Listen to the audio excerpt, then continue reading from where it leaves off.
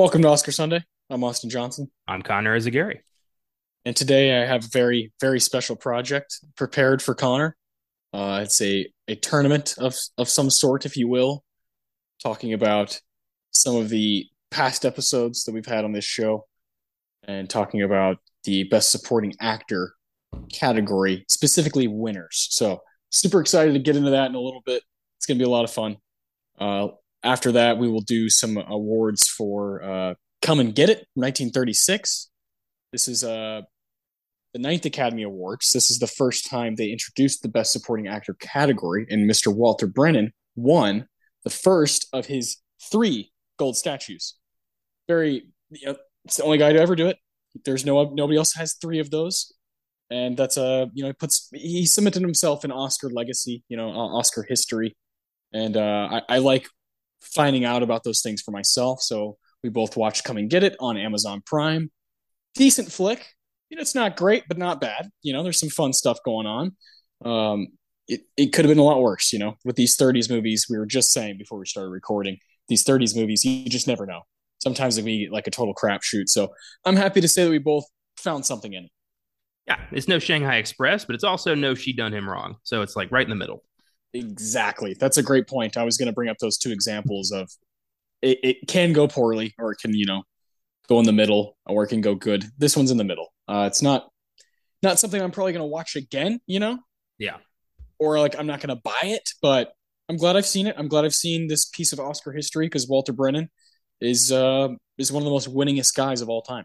Yeah. And I got to see a little bit more of Edward Arnold's work, a guy who I uh, was introduced to when I watched You Can't Take It With You.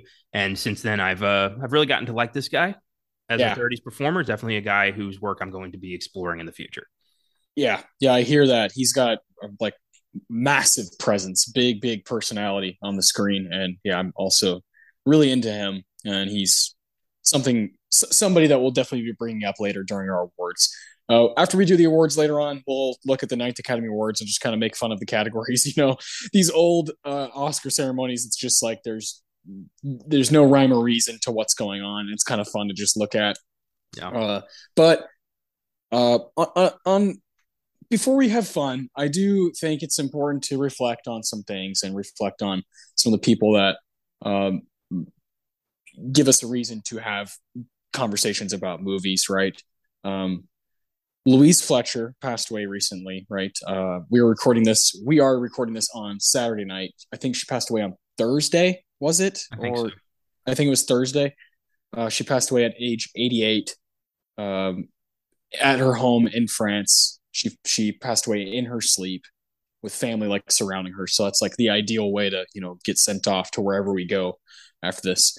And she's an Oscar winner for her role in One for the Cuckoo's Nest, Nurse Ratched, one of my favorite movies of all time. Certainly one of my favorite Best Picture winners, and one of my favorite Best Lead Actress winners ever. Louise Fletcher. I had no idea who she was till I saw that movie as a teenager, and she just has a tremendous hold on you in that movie and as a performer. And then you and I were just talking about how many people we've lost this year, specifically in the movie realm.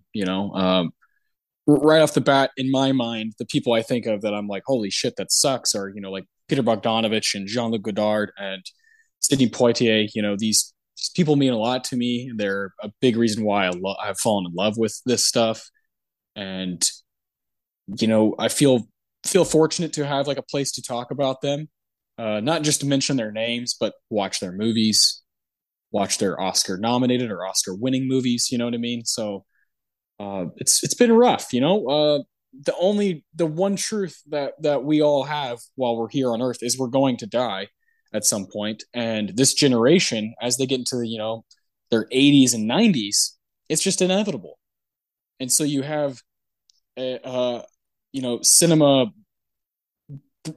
exploding in the 30s and 40s, and so of course these people who were working in the 60s, 70s, 80s, they watched it growing up, then they became the cream of the crop, and then they get old and then they die.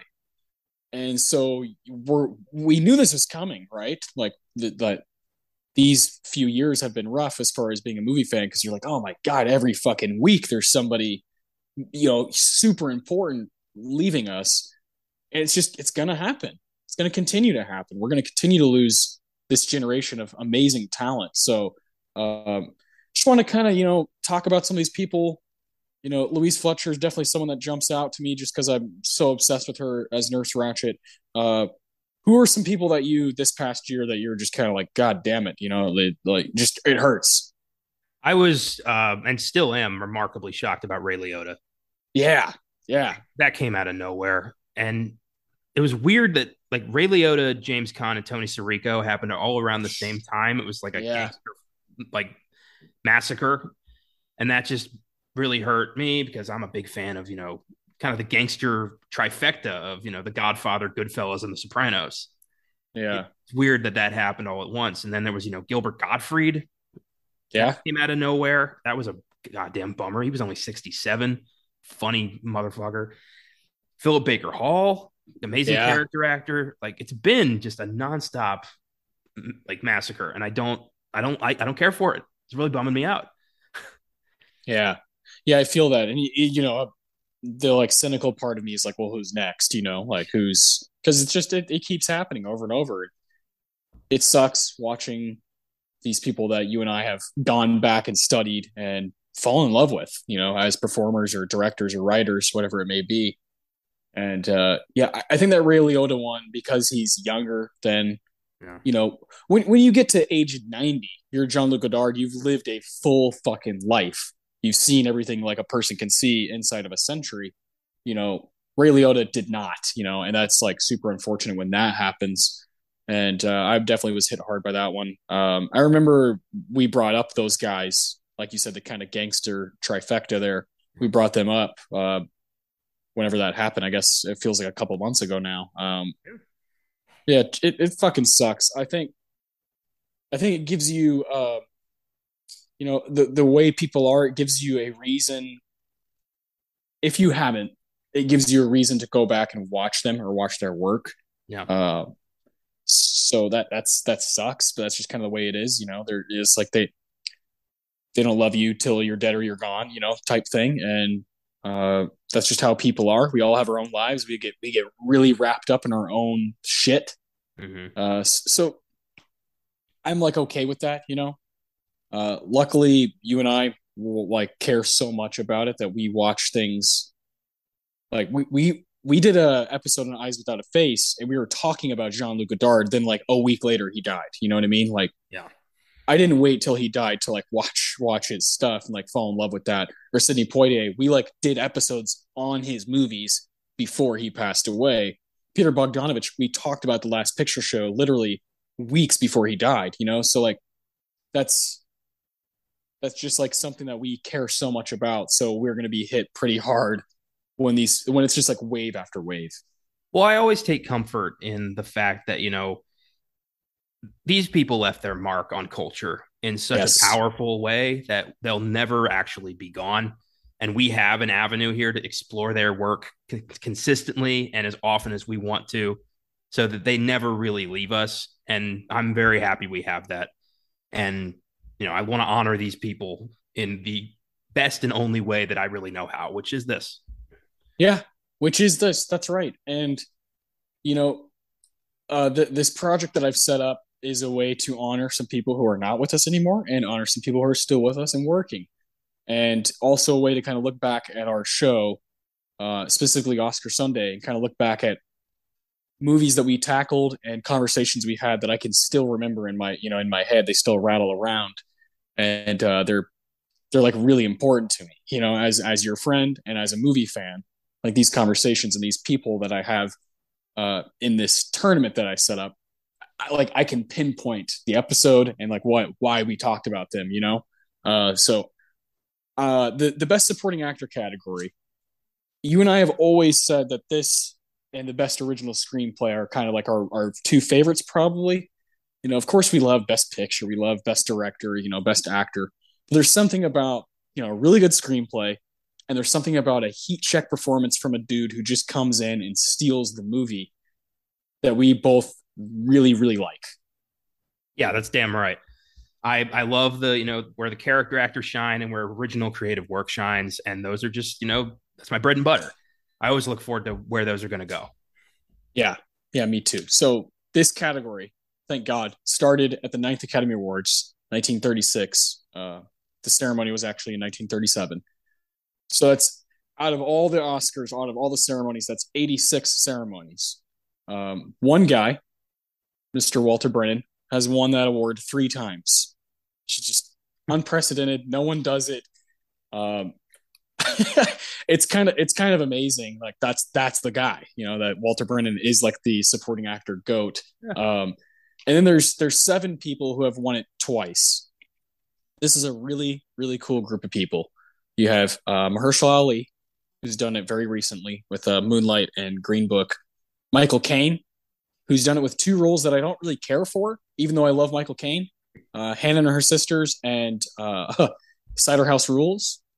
That's fine. Like, but he's got better stuff. Yes. Melvin Douglas, he won for HUD and Being There, which are 2 movies I've seen just very recently. And man, HUD is awesome. It's so fucking good. I had no idea that I was gonna like it as much as I did. Anthony Quinn, it's a guy we both really really dig. We've talked about on this show before, and we will be talking about him very soon. Jason Robards won back to back, 1976 and 1977 for All the President's Men and Julia. Love that guy to death. Talk about his role in All the President's Men. Just fucking.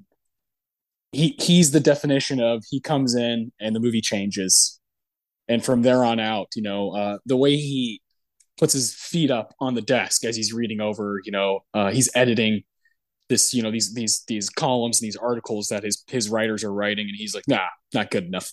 Get more fucking evidence. Peter Ustinov, he's another guy who won twice. I know you're a big fan of Spartacus. That guy's a legend. And the last one is Mr. Christoph Waltz, who won also recently for a couple Tarantino films, Bastards and Django Unchained. So that guy rules as well. That's a good list of motherfuckers right there. Yeah, that's 7 dudes I'll go to bat for. And most of them I like what they did. I like the work they did. To get the win. Christoph Waltz deserved that shit. You know what I mean? Mahershala Ali is awesome in Moonlight and Green Book. Melvin Douglas, great stuff. Anthony Quinn, these guys deserve this stuff. So they're like, I get it. So you have the one guy winning 3 times, Walter Brennan, those 7 people winning 2 times, and then 69 guys have won the award once. That's a lot of people, a lot of history, a lot of movies to watch.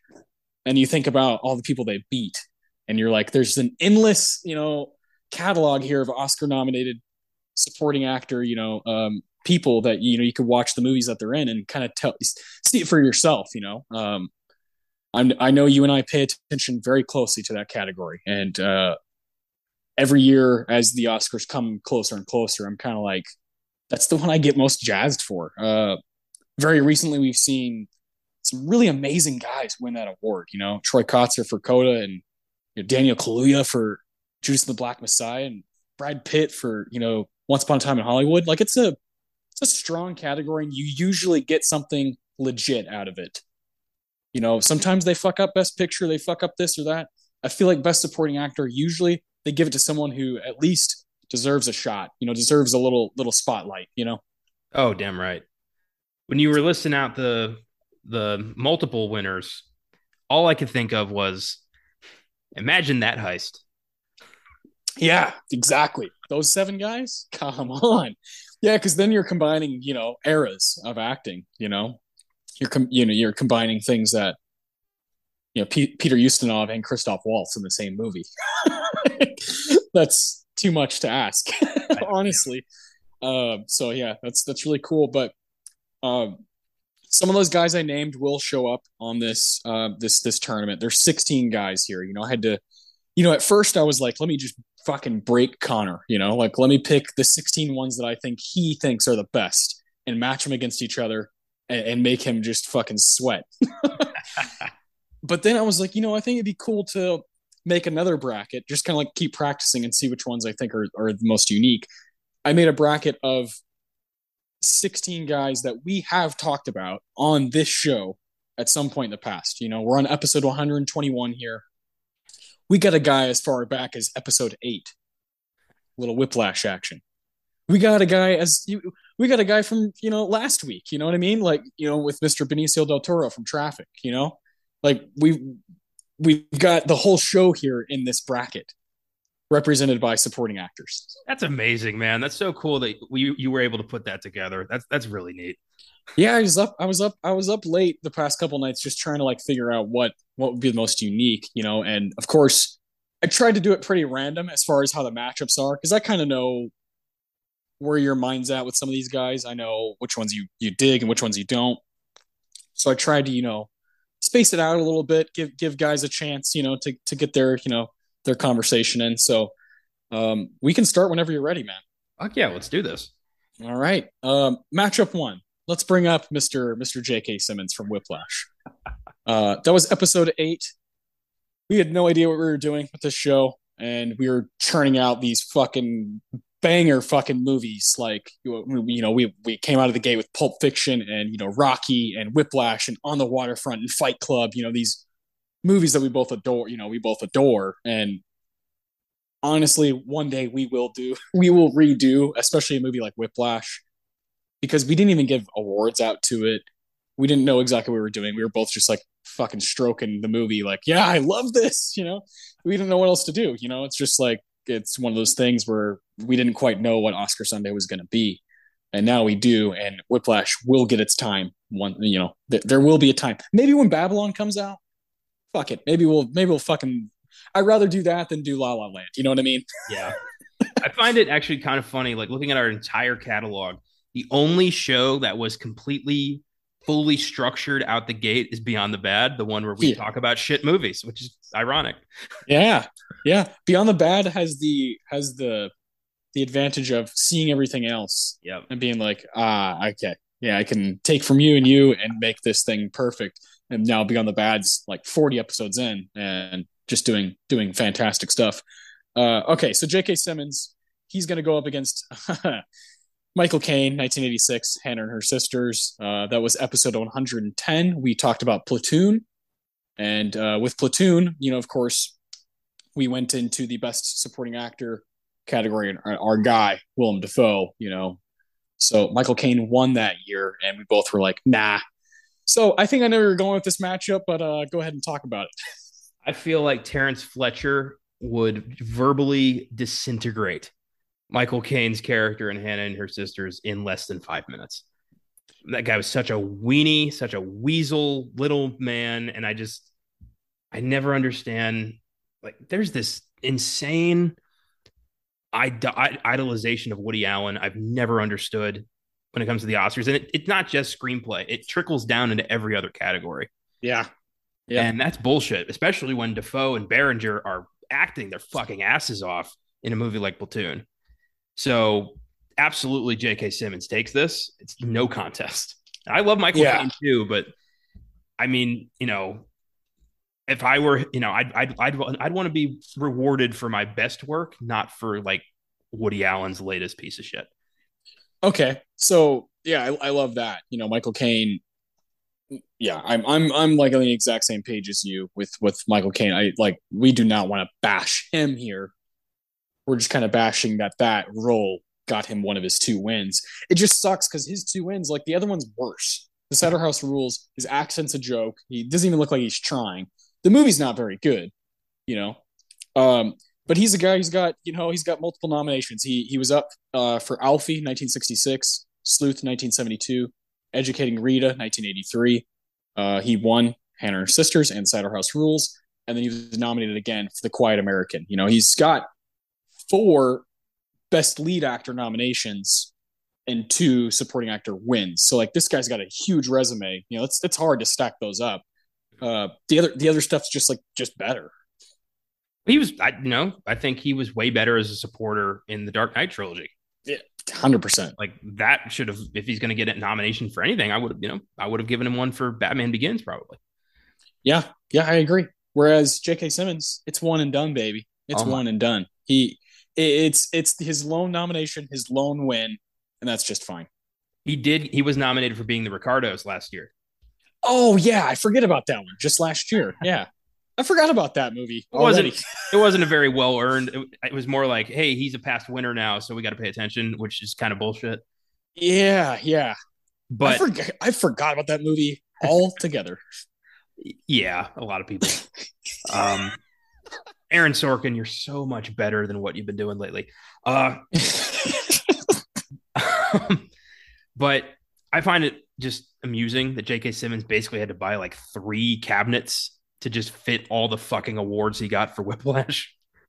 And, Right, that's his baby. Yeah. and this Oscar is smack dab right in the center of that just incredible ensemble there. So yeah, it's one of the most deserved Oscars in history and a truly frightening, unforgettable character. Yeah, yeah, one of my favorite supporting wins of all time. So he's going to be tough to beat. Let's see. We'll go to the other side of the bracket here. Next matchup. Here's another one that I just feel like is going to be really easy for you. We have Mr. Javier Bardem from 2007's No Country for Old Men. That was episode 85. We talked about that movie on a Best Picture showdown. We basically talked about No Country and There Will Be Blood for like 2 hours. My favorite, like head to head Best Picture showdown of all time. Not just on this show, but in the ceremony's history. I think those two movies on almost any given year have a say in winning that award. And Harvey Bardem just absolutely lights out as Anton, right? He's another frightening villain. Him and JK are really going for it as like two of the best villains of the century. So, his matchup, it's tough. His matchup is against George Chakiris from West Side Story, 1961. That was episode 80. We talked about West Side Story as a Best Picture movie, Best Picture Showdown, 1961. Both of us had West Side Story, I believe, fourth on our list. I think we had the exact same top 5 from that year, which would be Fanny, number 5 by a landslide, West Side Story, Guns of Navarone, The Hustler, and Judgment at Nuremberg. Damn. Yeah, we both had the exact same 5. I remember that because that was a unique episode because we both feel very strongly about Judgment at Nuremberg, and we both really like The Hustler. And Guns of Navarone's pretty cool too. Yeah, and West Side Story is a joke. This is basically a actual, Hispanic Latin actor versus a Greek that they painted brown. So interesting. Yeah, not my cup of tea. West Side Story. What's funny is this movie, West Side Story, has it's like one of the biggest Oscar movies of all time, and here we are on Oscar Sunday. This show, we just bash the shit out of it. That's It's because funny. I feel like everybody who idolizes West Side Story is either 90 or has not seen it. Yeah, and then I don't know, people who like kind of skip over the brown face thing is just like, okay, well you're being unfair. You're being unfair because if there's a movie out there that you don't like that does something politically completely incorrect, you're going to attack it at that perspective. Like, oh, this movie did blackface, or this movie had this racist character, or whatever it may be. But because you like it, you're like, yeah, let's not talk about that. It's like, no, let's talk about it because it matters. Yeah, exactly. Uh, what's one thing I did respect about the remake is that they actually did use actual Puerto Rican characters or actors, and I respected that big time. Uh, anyway, Javier takes this by a million miles. I mean, come on. Yeah, I yeah. don't have See, any beef with George Chakiris, but I feel bad they painted him up.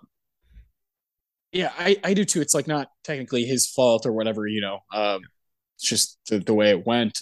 He's fine in the movie. He's the leader of the Sharks, and like I think I don't fucking remember. Yeah, sure. I'm pretty sure he is.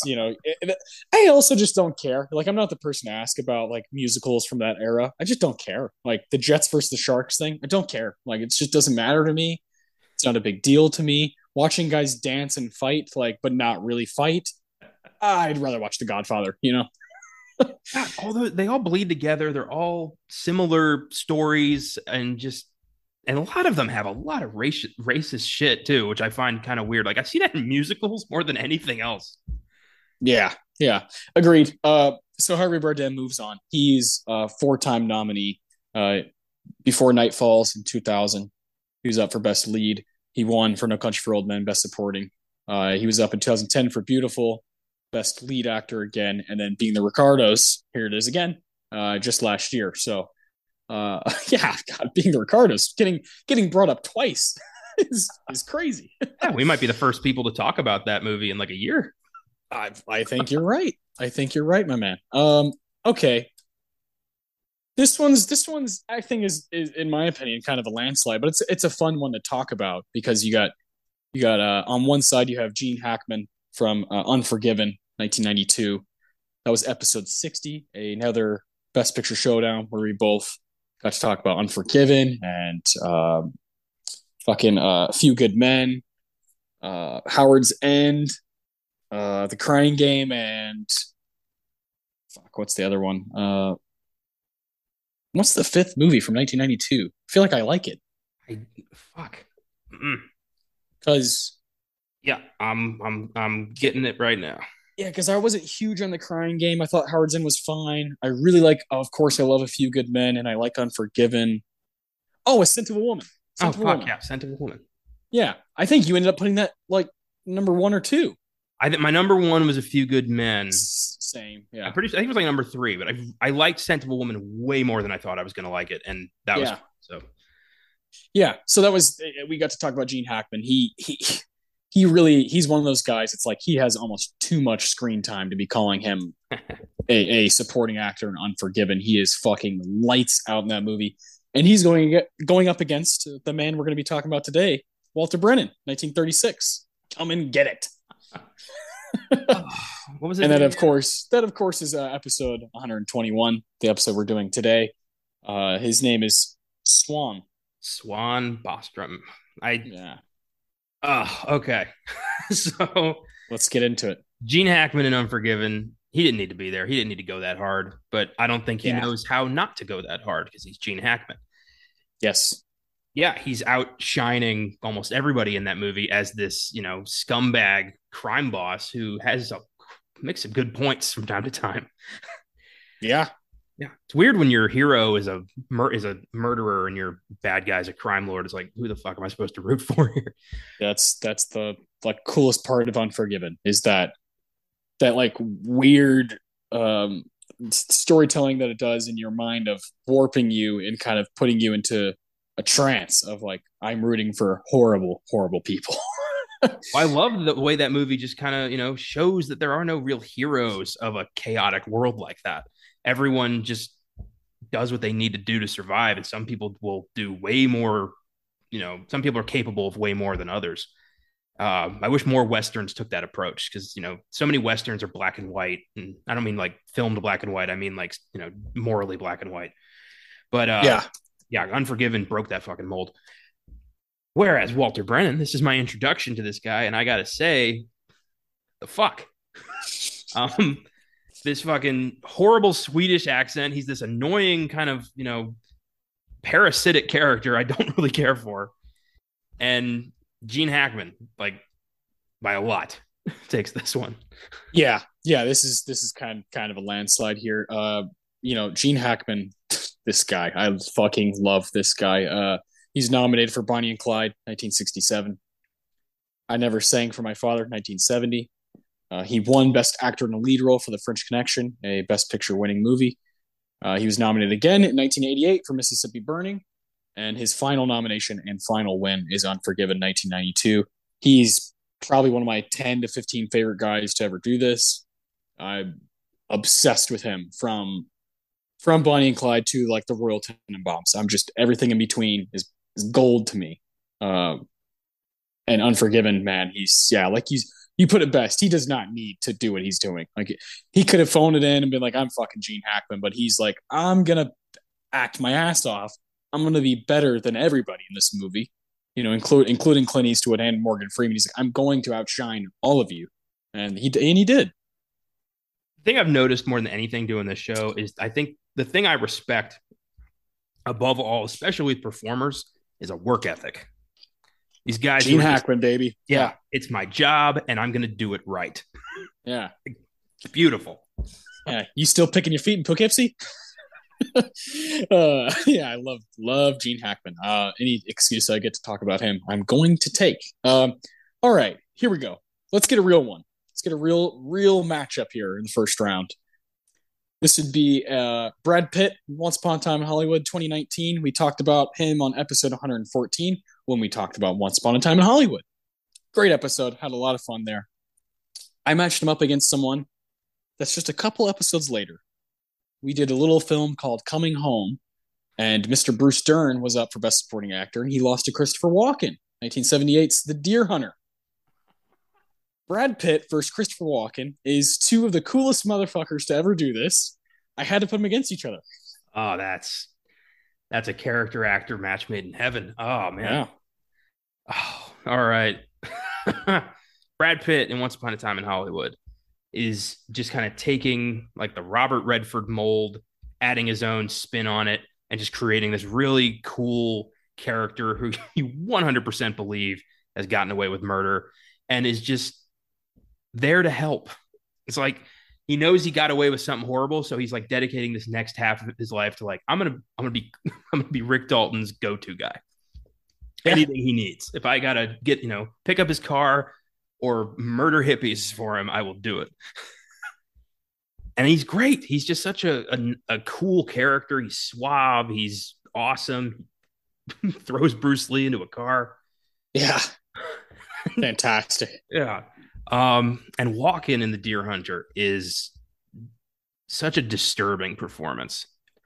This character is just so fucking sad. Just everything he goes through and what he ends up as because of how he's so fractured by what he's been through. It's such a believable and fantastic performance. Oh, man. This isn't fair. Yeah. Yeah. Because this is why we do it. Because I think he is doing a bit more, I'm going to give it to Walken. I figured that's where you'd end up going, even though you have to kind of talk yourself into it type thing because this is a good matchup. It's two different styles for sure, but two guys who have the same kind of charisma of just I'm always going to make the movie better, whether it's silly or not. Christopher Walken. One of the things I point out about him that's like it's just like unfair how good he is. It's like there's this movie directed by Barry Levinson called Envy with Jack Black and Ben Stiller. It has no business like being a real movie.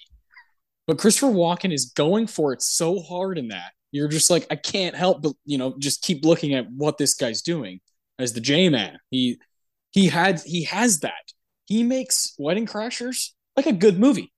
like he's able to put himself in a lower position. Like I'm Christopher fucking Walken, but I'll do this, and I will make your movie better because of who I am, the charisma I have, and the gravitas I have. And Brad Pitt has a similar thing about him that no matter what, they're going to bring the heat. Well, Walken has been openly, he's talked about like the way he picks movies, and he just said like he doesn't turn anything down because he loves the process. He loves making movies. He loves doing this. So he'll take anything because he believes he finds value in every experience. And I love that kind of outlook on life. Just, anything you do is going to add something to your life. That's a great way to look at things. Yeah, I agree. I agree with that. I always think of Mouse Hunt with Walken. It's a movie about two brothers who inherit a house that has a mouse in it, and they try to get rid of the mouse, and chaos ensues. It's basically like a live action Tom and Jerry. But they hire an exterminator named Caesar, and Walken is the exterminator, and he shows up in like battle garb, like ready to go to war with this mouse. It's like, you got to think like a mouse. You got to act like a mouse. And of course, this mouse fucks him up. But it is so funny, and he's so committed. Like he's like loudly lying to them, like, yeah, you got asbestos. Like, so the mouse doesn't get wise to why he's there. And the brothers start going along with it. And he's like, what are you doing? He's not listening anymore. It's so good. He doesn't need to go to commit as much as he does, but he does because that's who he is. Yeah, that is Walken, and I've always thought Walken has gotten kind of the shit end of the stick as far as the Oscars go. He's only got 2 nominations. He won for The Deer Hunter, and he was nominated for Catch Me If You Can. That's unfortunate. I think he's got more to offer. Brad Pitt, on the other hand, he's got a nice resume. He's nominated for 12 Monkeys, 1995, The Curious Case of Benjamin Button, 2008, Moneyball in 2011. He's technically a winner for 12 Years a Slave, winning Best Picture because he's one of the executive producers. He was nominated again, same thing, for The Big Short as an executive producer, and then he won his gold statue, his proper acting, performing gold statue for Once Upon a Time in Hollywood is Cliff Booth, but he is out of the tournament. That's awesome. Let's see. How about, okay, most of these are, I'd say, pretty tough. There's one left that I think you'll have an easy time with. So let's get that one out of the way, and we'll move on to these gritty matchups. These are two movies I really really like, both from the '40s. Both movies we've talked about on pretty big episodes. So Walter Houston and Treasure of the Sierra Madre. We talked about him on episode 16, Hamlet. We did that as a Best Picture movie. We weren't doing the showdowns yet. We came back around in episode 87 and properly did The Treasure of the Sierra Madre. That was a birthday pick for me last year, or at the beginning of this year, sorry. And it feels like so long ago. Jesus. Well, it is. It's 34 episodes ago. Measured time in podcasts now, so it's like me too. Yeah, me too. That was episode 87. We're on 121. Whoa. Walter Houston is lights out. Treasure of the Sierra Madre. Love him in that movie. The reason I think this is going to be easy is because he's going against Harold Russell from Best Years of Our Lives, 1946, episode 65, a Best Picture showdown. I really liked that movie, but I don't think you were as fond of it as I was. Yeah, that's I'm on an island with that one, but I don't care. I'm comfortable. Yeah, Walter Houston in Sierra Madre is just the ultimate prospector. Just oh, there's gold in them hills. Like it's the perfect thing. Like he's just inhabiting that role in a way I don't think anyone could. I love that his son John Huston is directing him, and his acceptance speech is basically like, when my son told me he wanted to write, I said, write a good part for me, and he's like, thank you. Like fucking beautiful. Yeah. And he's just he knows exactly what's going on and what's going to happen between him, Bogart, and the third guy whose name escapes me. And he's just waiting to see how this plays out. Like he's got a contingency plan for all this because you feel like he's seen this happen so many times. He's seen the gold infect everybody he's ever worked with, and he's ready this time. It's great. And you just, you buy him. He's this like sage of the mountain. Yeah. And Harold Russell, I love that he won because he wasn't an actor. Yeah. He was just a guy. He was a vet who actually lost limbs in the war and was, selected because he represented the veterans of World War II. And he was really good. And they gave him an honorary award just as a thank you. Yeah. He fucking won Best Supporting Actor. Yeah, you got two statues. Yeah. That's awesome. But he's just, I'm glad he won. But Walter Houston is transforming here, and he's delivering just a memorable as hell performance in a movie that has just aged like a fine wine. So it's Walter Houston. Yeah, I agree with you for basically all the same reasons. And that third guy is Tim Holt as Curtin in Treasure of the Sierra Madre, Walter Houston as Howard, and of course Mr. Bogart in one of my favorite snubs of all time as Fred C. Dobbs. Love that movie. To be fair, when you're the third guy between Walter Houston and Humphrey Bogart, people aren't going to remember your name. No, but I would have been okay with him getting a nomination. I thought he was great in that movie. Big fan of that one. It's become one of my 10 favorite movies of all time, thanks to this show, thanks to you finding it at a gas station and buying it for me on DVD. That was a nice surprise.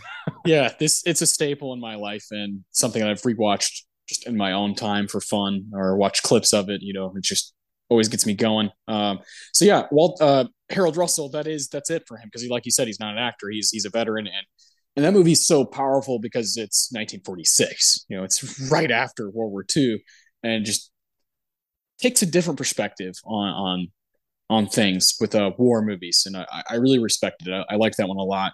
Walter Houston, he won that award, of course, 1948, but He had three nominations before that: Dodsworth, 1936, All That Money Can Buy, 1941, and Yankee Doodle Dandy, 1942.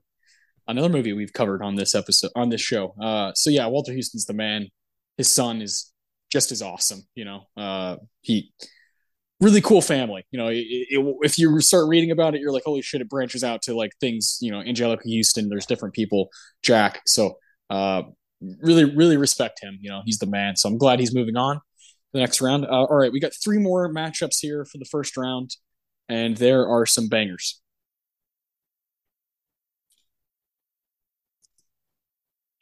Next up, we got a big time throwback, episode 15, Mr. Alan Arkin from Little Miss Sunshine, 2006.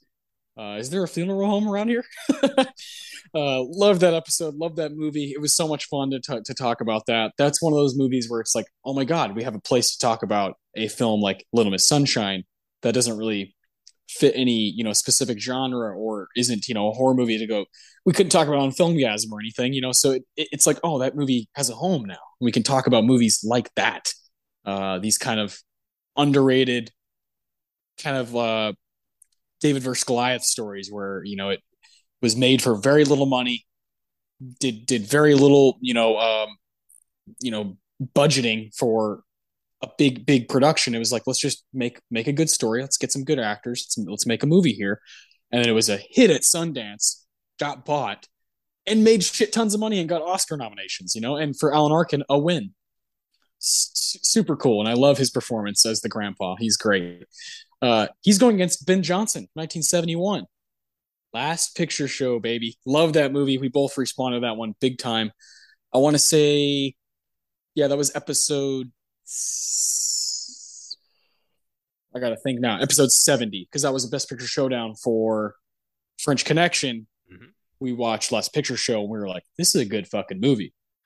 And this is one of those where after that happened, shortly after Peter Bogdanovich died, and we were like, damn, like we just talked about him, just talked about maybe his masterpiece, and Ben Johnson is nominated along with Jeff Bridges in that category, and both of them had an argument to win, right? They're both great. So I was like, I got to throw this guy in there because we both responded so much to Last Picture Show. Yeah, you're right. I watched that, and I watched Paper Moon. Oh, pretty close to each other, and so good. Yeah. God, I love Alan Arkin and Little Miss Sunshine. Yeah, me too. Just this crotchety old grandpa who doesn't give a fuck, but is really trying to make sure his granddaughter gets the right kind of life advice. Yeah. Yeah, and then just them refusing to end their trip when he croaks, and then just packing the body up and hoping they can deal with that when this is over. That's what he would have wanted. Yeah. It really is. That's the weirdest part. It's like these are exactly his wishes. Yeah. It's true. Yeah. I love when he's like talking to Paul Dano and he's like, "Are you fucking?" And Paul Dano's like, "What?" He's like, Paul Dano's like 16. And he's like, "Are you fucking?" Like that's when you got to get the good stuff. He's like, he's going, "Oh my God, when I was your age, I was fucking all the time." He's like, and then a little Olive, Abigail Breslin, she has her headphones on, and they're like, "No, you can't be talking like that around her." And he's like, "She can't hear a fucking thing." And he's like, "Olive, I'll give you $100,000." And then she like finally takes him off and is like, "What are y'all talking about?" Politics. Alan Arkin is lights out in that movie. I love our introduction to him is like the dinner table, and he's like, "Again with the fucking chicken, always with the goddamn chicken." It's right there. You're like, oh, this is the kind of guy he is. Oh man, yeah, he's fucking wonderful. Oh, yeah. And Ben Johnson in the Last Picture Show, he was good. I responded more to Jeff Bridges. I liked that part of the story more. It was a very interesting film, a very ambitious film that showed a side of teenage life in America that I'd never seen before, which was really cool. It's like American Graffiti, like mixed with a little like Fast Times at Ridgemont High. Mm-hmm. And yeah, Bogdanovich was just a brilliant, like he was so good at showing like the humanity inside of the propaganda. and Yeah. that is really cool. And he was, Dr. Melfi's therapist in The Sopranos for some reason. Like, why not? Yeah. So, yeah, I'm gonna go with Alan Arkin just because I like the character so much more, and I think he, deserved it a little bit more. But The Last Picture Show is a really, really good movie. Yeah, and what's super cool about Ben Johnson is he was a stuntman and a double before becoming, his own actor, right? Like he was the guys he doubled for and did stunts for was like John Wayne and Gary Cooper and James Stewart. Like he was like really really liked by people, so it was like fun to have him on set. Kind of opposite of Cliff Booth, right? he was a guy people like really liked to work with, even if he was just there. And so it's cool to see him get this role as Sam the Lion in the Boss Picture Show and win. Just like it's kind of like an underdog story. Like, oh, here's this guy who got his chance and he fucking took it. Like I respond to that, but I'm also with you that I think Bridges probably deserved the win just a little bit more. Like he gives that movie an oomph that is like he like tore me to pieces, Jeff Bridges, in that movie, and I'll never forget watching that movie and talking about it on this show. Yeah. Jeff just got sidelined so many times until '09, but Yeah. I'm glad he did eventually win one. And yeah, but yeah, I do want to say real quick, my favorite thing about this show is the insane scope of the kinds of films we get to talk about here. Like we get, the goofy comedies, we get the historical epics, we get the occasional horror movie, we get the indie darlings, we get everything. Yeah. It's as long as they have that little touch of gold. It's Yeah. so cool. Yeah. Yeah. It's great. Going from Little Miss Sunshine to the Ten Commandments to Gladiator, like, cool. Sign me up. Fucking awesome. I'll do that show. Alan Arkin, Ben Johnson, that was it for him. That was his one nomination, one win. But Alan Arkin was nominated for The Russians Are Coming, 1966. It's a movie I've always wanted to see. Never been able to check it out. 1968 again for The Heart is a Lonely Hunter. And then there's a huge, huge gap, almost 40 years. And finally, he comes back around with a win for Little Miss Sunshine, and then he was nominated again for Argo in 2012.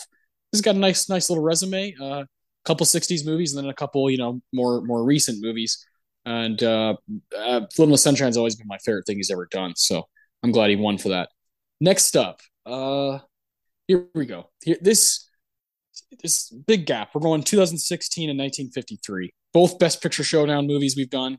One of them is Moonlight from Mahershala Ali as Juan, and the other one is 1953's From Here to Eternity, Mr. Frank Sinatra. That's an interesting matchup right there. Yeah, I thought so too. I was like, yeah, two completely different people. All right, Mahershala Ali. He has just exploded onto the award scene really fast. And Yeah. I love that he's already got two. One a little bit more deserved than the other, but that's not for today. I already liked him because I was a fan of House of Cards. And he plays Remy, like a lobbyist guy who gets, into some bad shit. And he was just a smooth talking, like really cool guy. I believe that he would be able to sell anything in Washington. Mm. And then to play this character of Juan, this just, drug dealer with a heart of gold who wants to do the right thing by this pretty much abandoned child, the only father figure he's got.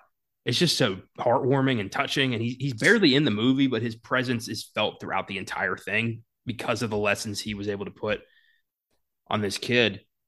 It's a great performance. And Frank, chairman of the board, From Here to Eternity, this is the movie that he allegedly had the mob get him involved in because, we've all seen The Godfather. That is what they were talking about. Yeah. Yep. It's crazy. It really is. And he's pretty good. Like, I get why he won. He's a delightful little guy. But, when you're going up against Burt Lancaster, you better bring your fucking A game. Yeah. And Montgomery Clift. Yeah. Yeah. Like bring the heat, buddy. Yeah. I'm going to give this to Mahershala because I think that he added more to the movie than I think Frank did. From Here to Eternity, but frankly, it's just like everyone else is better than him. And that's not really, I mean, he's Frank Sinatra. We all know what his main skill is. I'm glad he wanted, I'm happy he wanted to be an actor, but you didn't need to. Yeah, no, you're fine elsewhere. Yeah, you were doing just fine. Yeah, Frank Sinatra though, he's got a couple nominations from Here to Eternity, and then a couple years later, he was nominated for The Man with the Golden Arm, 1955, and he won the Humanitarian Award in 1971. Yeah, okay. Mahershala Ali has the win for Moonlight and the win for Green Book, two nominations, 2 years apart, and two wins. And I would say he's going to be around for a very, very, very long time and has a chance to rack up more and more awards. I'd love to see him get more lead roles, right? Yeah. See if he can crack that best actor category. But man, that guy, like, talk about someone you can't look away from. You're just enamored by him. His presence is super strong. And Juan, me, it's like one of my favorite characters that you can possibly bring up in conversation with me. I love Juan. He's in the movie for like 13 total minutes, but the rest of the movie you feel it like drastically, and that's the mark of like a wonderful supporting performance. The very definition of heat check. Yeah. And I mean, he's fairly like new to the game. Like he's just starting out and he's already catching up to Walter Brennan. So like I feel like he's the guy who could eclipse him. Yeah, it's kind of crazy. I mean, he like Mahershala Ali is also a real handsome guy. I can't believe he's almost 50. It's fucking crazy. Yeah, I thought he was like in his 30s. Yeah, he's born in 1974. He looks like he's 38. What the fuck? Never mind. No, he's a late bloomer. He was a late bloomer. He didn't come on the scene till about a decade ago. House of Cards is big for him. Place Beyond the Pines. He had a role in The Curious Case of Benjamin Button. He of course does Luke Cage in 2016, and Moonlight was a big movie for him, and now he's going to be fucking Blade. So yeah, I'm super stoked. I love that guy to death. He's one of my favorite guys working right now, and if I were to start a cast, he's one of the first few names I would be like, well, like we got to have something for him, whether it's 5 minutes or the whole damn movie. That guy is gonna do his job. Yeah, I feel like if you had like Hollywood clout and you were writing a movie, you'd be writing a character for him. Yeah, I see that absolutely. Yeah, and the whole heist thing. That's the guy I want on my heist team. Is Mahershala Ali. All right, last matchup of the first round. Can't wait to see where you go with this. This is going to be really cool because if I remember correctly, on episode 105 when we did The Godfather, a little man beat three fuckers from that movie, Mr. Joel Grey from Cabaret, 1972, and we both were like, yeah, the guys in Godfather are great. But this guy is Cabaret. Like, he is putting on a literal show in that movie. I have him matched up against the movie we did last week, or the episode we did last week, sorry. Traffic's Benicio del Toro from 2000. Oh my God. Yeah, this is a good one.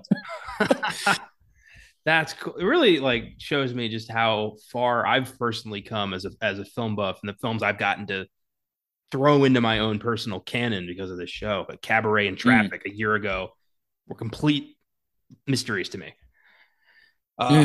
Yeah, that's a great point. Those showdowns really force you to watch things you probably wouldn't have. Yeah, I never would have watched Cabaret, but fuck, it was good. Yeah, Bob Fosse. Oh, and it's cool. These two guys are kind of like playing to their strengths in these two respective movies too. You got Joel Grey as this, flamboyant master of ceremonies, and Del Toro as this hardened Mexican police officer who just has been through so much crazy shit. Yeah. Oh man. Oh, God damn.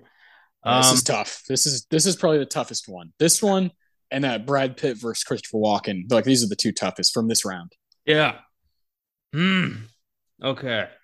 I like that Del Toro actually had to learn how to speak Spanish to do this role, and he learned it in a very believably fluent way. Whereas Joel Grey is literally just owning it, like taking this potentially goofy character and just making him like king of the movie. It's so cool. Like the Master of Ceremonies is hilarious. He's scary. He's endearing. He's awesome. You can't wait for him to come back on screen. I'm giving it to Joel Grey. Okay. I like that. That's cool. I'm a little surprised, but I like that you're not taking recency biased and you're thinking about, all right, how did he affect me, Yeah. when it happened?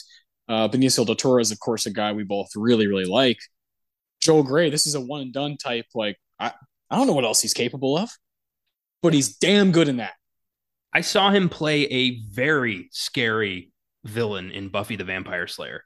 Oh, you brought that up, didn't Yeah. you? When we, yeah. That's how I was introduced to Joel Grey. So this was like, this really showed me the insane range that he has. And I don't really understand like why he's not considered one of the greats, considering what he's capable of. And Del Toro, I know he's awesome. I knew I was going to like him in Traffic. He's kicking ass, but it's not really anything new to me. Yeah. Okay. Yeah, he's been doing that for like 20 years now. Yeah. Yeah. And that's fine, I love it. If it's not broke, don't fix it. Yeah. Like Sicario. He's like, that's like one of my favorite performances of the past, of the 2010s. All right. So Joel Grey, that's his one win, one nomination. Benicio del Toro won for Traffic and then was nominated again a couple years later, or 3 years later, for 21 Grams. So, I think the Academy was like, all right, man, we get it. You're Del Toro. You can do this for the rest of your life if you want, but we're not going to keep nominating you because you're kind of doing the same thing. Did you know Benicio del Toro is one of only 5 Hispanic actors to actually win an Oscar? Yeah, it's a goddamn shame. Mm-hmm. Goddamn shame. It's insane. Doing a lot of upsetting research lately. Yeah, that's super upsetting. I'm glad he's one of them, but there should be more. It's that kind of thing. Be grateful for it, but also want more. Mm-hmm. Exactly. Okay, we knocked off some heavy hitters here in the first round. Michael Caine's gone. Benicio del Toro's gone. Harold Russell's gone. Brad Pitt's gone. Walter Brennan's gone. Frank Sinatra is gone. Ben Johnson and George Chakiris. Okay. All right. We're on to the next round here. Let's get it going. How about Walter Houston versus Christopher Walken? All right. Sierra Madre versus Deer Hunter. Similar stories. Yeah. Men pushed to the brink because of their own insane choices. Yeah. Yeah, interesting. I'm gonna give this to Walter Houston. Okay. I think we both are just like, yeah, that's one of our movies now. Yeah, Sierra Madre has really just, mined its way into my heart like it's looking for gold. And I'll never forget it. I just love this guy who's like, constantly with this little smirk of like, yeah, you sure about that? Like kind of like he's not going to act, but he's going to take some precautions for himself. And then even in the end, when it all goes to shit, he's like, well, time to find another mountain. Like, he's not living for gold. He's living for the hunt. Yeah. I like that. I can respect that. Yes. The journey takes Howard where it needs to go. Yeah. I love his character. I love when he just kind of relishes in when all the people start like, treating him like he's a fucking mayor of their city. He's like, I'm gonna eat this up. Like they're giving me free food. I got my own horse now. Like fuck it, let's go. He's just a jolly old man. But his stuff, my favorite stuff from him is at the beginning of the movie, the foreshadowing that he's just speaking into existence. Yet, these two guys, Curtin and Dobbs, they're like, we need money bad. And so we're going to do whatever it takes to do that. And it sounds like this old man might be crazy enough. And he's just like, you sure you want to do this? Like, it's a hard life. Gold changes a man. I've seen it. It's yeah. Good. And they were like, oh, no, that won't happen to us. And Dobbs is like, I'm a straight and narrow fella. And then, a week later, he's like, I'm going to kill all of you if you even look at my gold. He's been through this shit. I love that. Yeah. Yeah. Yeah. It's fantastic. So Christopher Walken, good performance here, but you just got beat. Okay, well, we're gonna go right back to Joel Grey, 1972.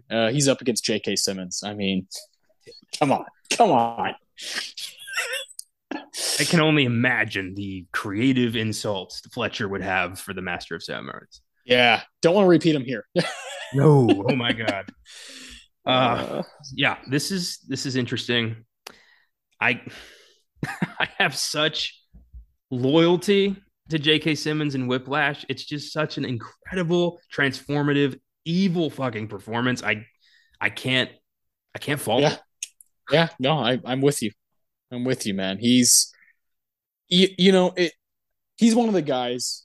He's one of like I don't know, maybe 4 or 5 out of these performances where I was like, he's going to be in this bracket no matter what the fuck happens because I know we both respect him so much. You know, I was toying with like Christoph Waltz and Bastards and Heath Ledger in The Dark Knight. You know what I mean? Like those ones that I know that will like break you.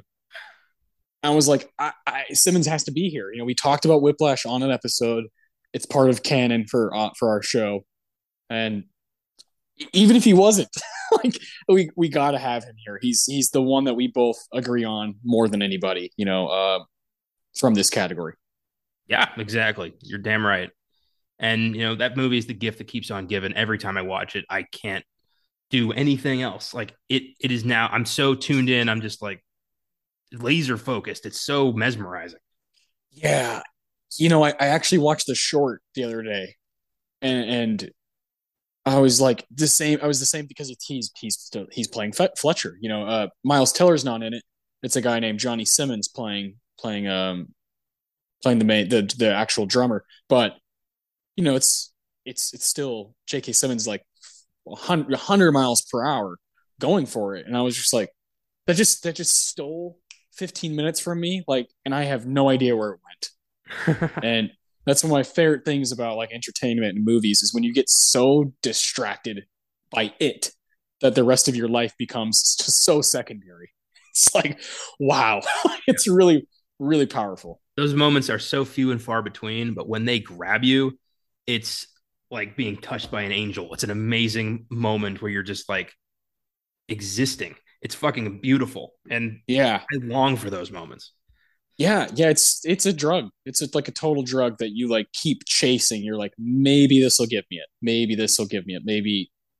And it just, yeah, like you said, it's like one out of every maybe 50 movies that we watch that like really does that to you. But when it does, you're like, wow, like I have no idea where the past 2 hours went, and I don't care. It doesn't matter. So Whiplash does that. It's done that for me like 15 times since it came out. It's an 8-year-old movie, but it's a movie I try to watch a couple times a year just because of that drug. I know I'm gonna get a good hit when I go to Whiplash. Here's a good one. I think I know where you're gonna go, but I do like the matchup. 2006 versus 2007. Alan Arkin versus Javier Bardem.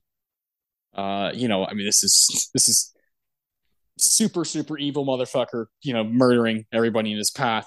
And Alan Arkin, who's like this grandpa who does cocaine but also loves his granddaughter.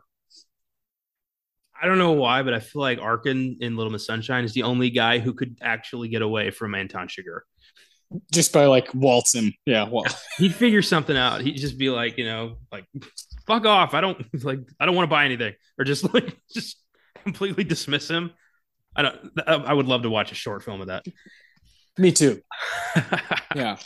In terms of performance, Javier is turning in a career-defining moment here that introduced, introduced me to him as a performer and just made me fall in love with this guy's career. And I've been paying attention ever since. So yeah, with that movie, Javier Bardem became one of my favorite actors.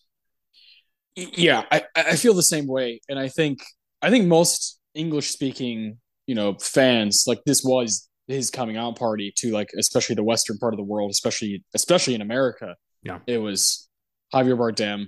He's in this Coen Brothers movie.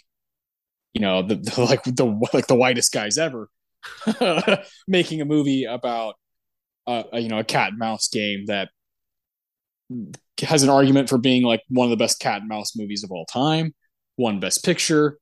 He won Best Supporting Actor. He's getting the very best we've ever seen out of Josh Brolin, and it is a lights out performance that has some of the coolest scenes by just his dialogue, just the way he delivers, you know, the of course the like the gas station scene is like cemented in time and history. And I yeah, I mean Alan Arkin's great, but this isn't really a contest. I love those long stretches with no dialogue. Like Anton doesn't need to say anything. He doesn't. You get the vibe that No. he doesn't even like to. He doesn't like to talk. He hates having to interact with people in any way. Yeah. To him, they're all just lesser cattle waiting to die. And Yeah. he just is in his own head. He's planning his own shit. And if you're paying attention, you can figure out the plan as he's doing it. And there's always that moment of like, oh, that's what he's up to. And I love the Coens approach to that with No Country for Old Men. Like they're so good at telling you exactly the right amount you need to know at all times. They've always done that so well.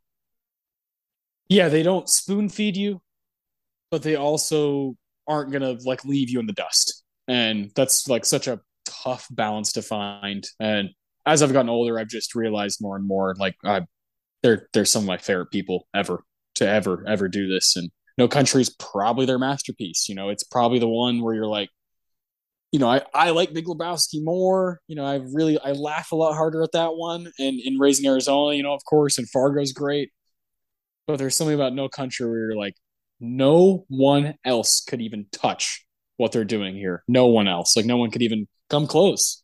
And choosing to not have Carter Burwell come in and do a score for it, fucking Tommy Lee Jones, like all three of those guys are just batting at 1,000%, and Woody Harrelson too. You know what I mean? There's four guys going for it, and Javier is the best of all four of them.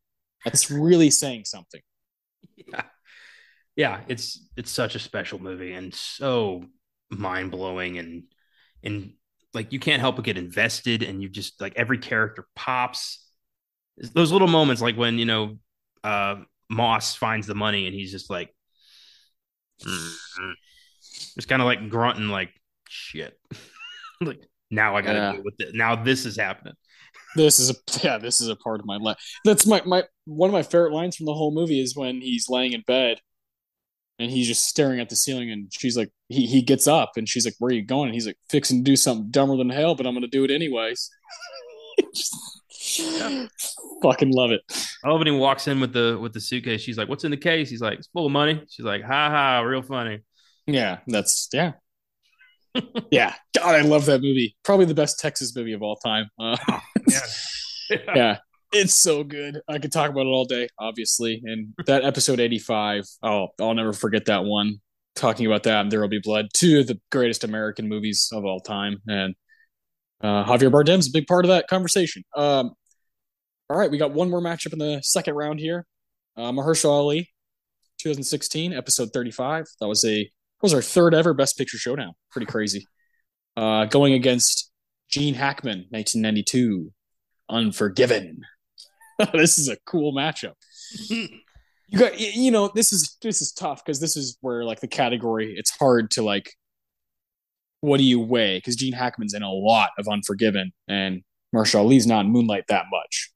It's true, but You feel it. you do feel it. But little Bill Daggett, man, Yeah, yeah, he's the boogeyman of the American West in Unforgiven. He's just this monster. Like when he's just kicking the shit out of Richard Harris, and it's just like, get out. It's like, fuck, man. yeah, Literally beating the shit out of like the pulpy Western cowboy shit. Just like, this is bullshit, and I'm gonna destroy it in front of everybody to show you what real evil really is. And that's just, how do you ignore that? I mean, yeah.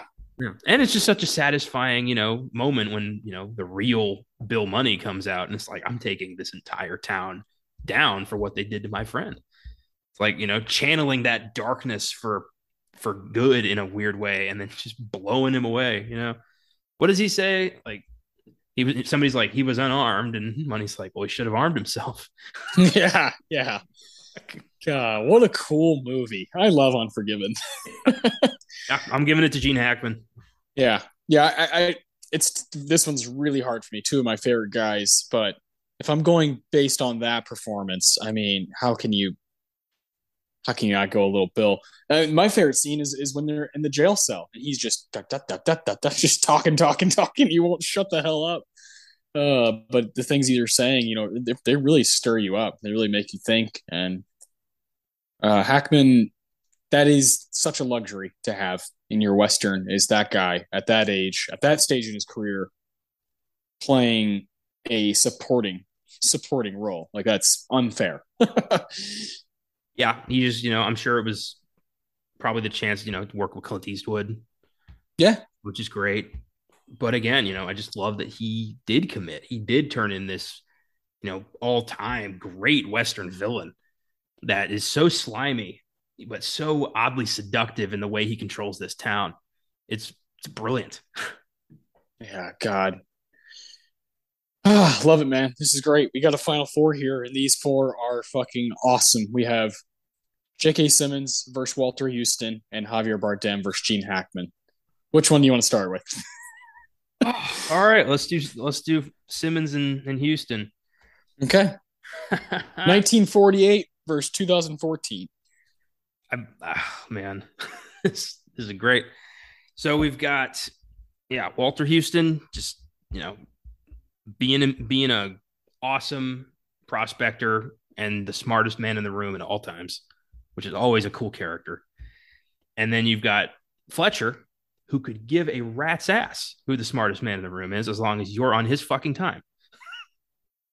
And yeah, I think we all know where this is going, but it's going to be J.K. Simmons here.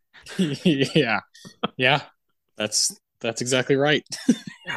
I love the commitment to just absolute sadism when it comes to teaching. Like, and the most fucked up thing is he gets really effective results.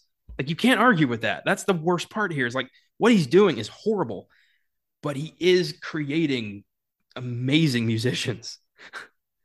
Yeah, yeah. I mean, that the coolest part of the movie is that ending when Miles Teller is just like, Yeah. he cues he's like, everybody back off. It's my time to shine, because that's what a jazz musician does. They step into like that little opening that you find and you take, and he's like, I'm taking it.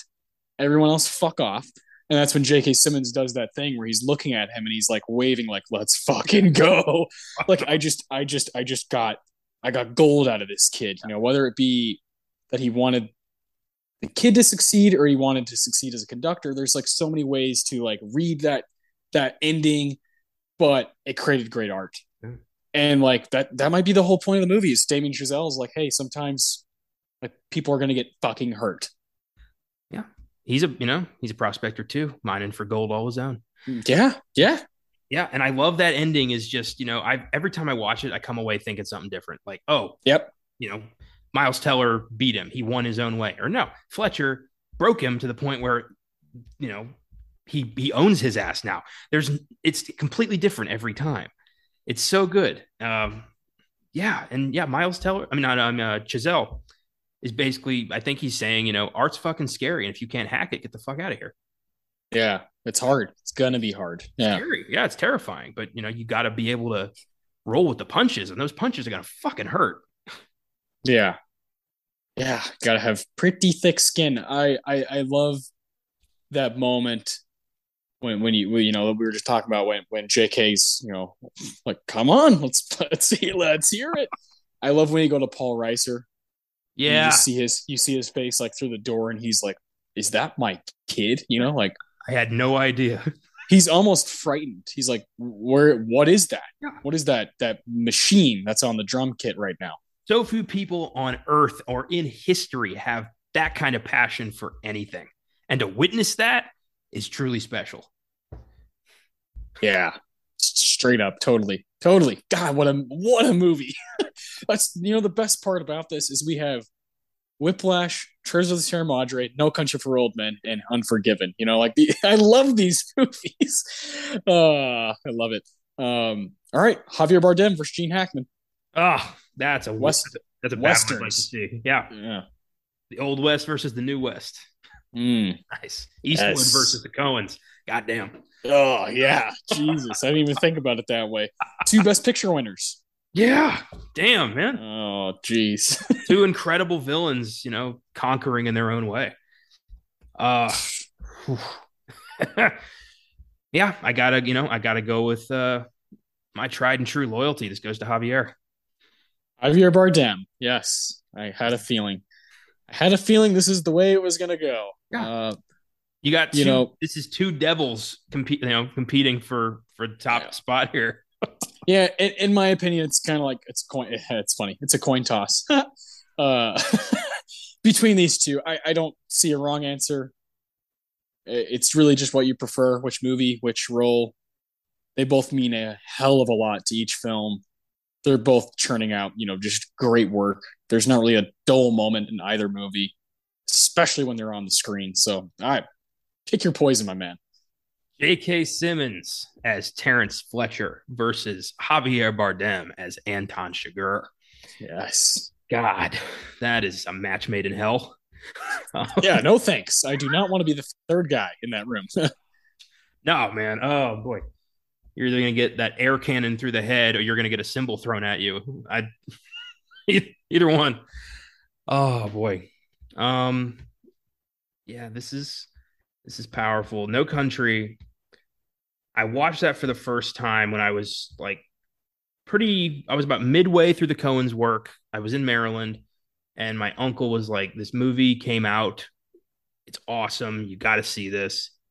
I think, but yeah. And I was like, okay. And I watched it and I couldn't look away. I was just like, this is crazy. I don't know what's going to happen here. I don't know.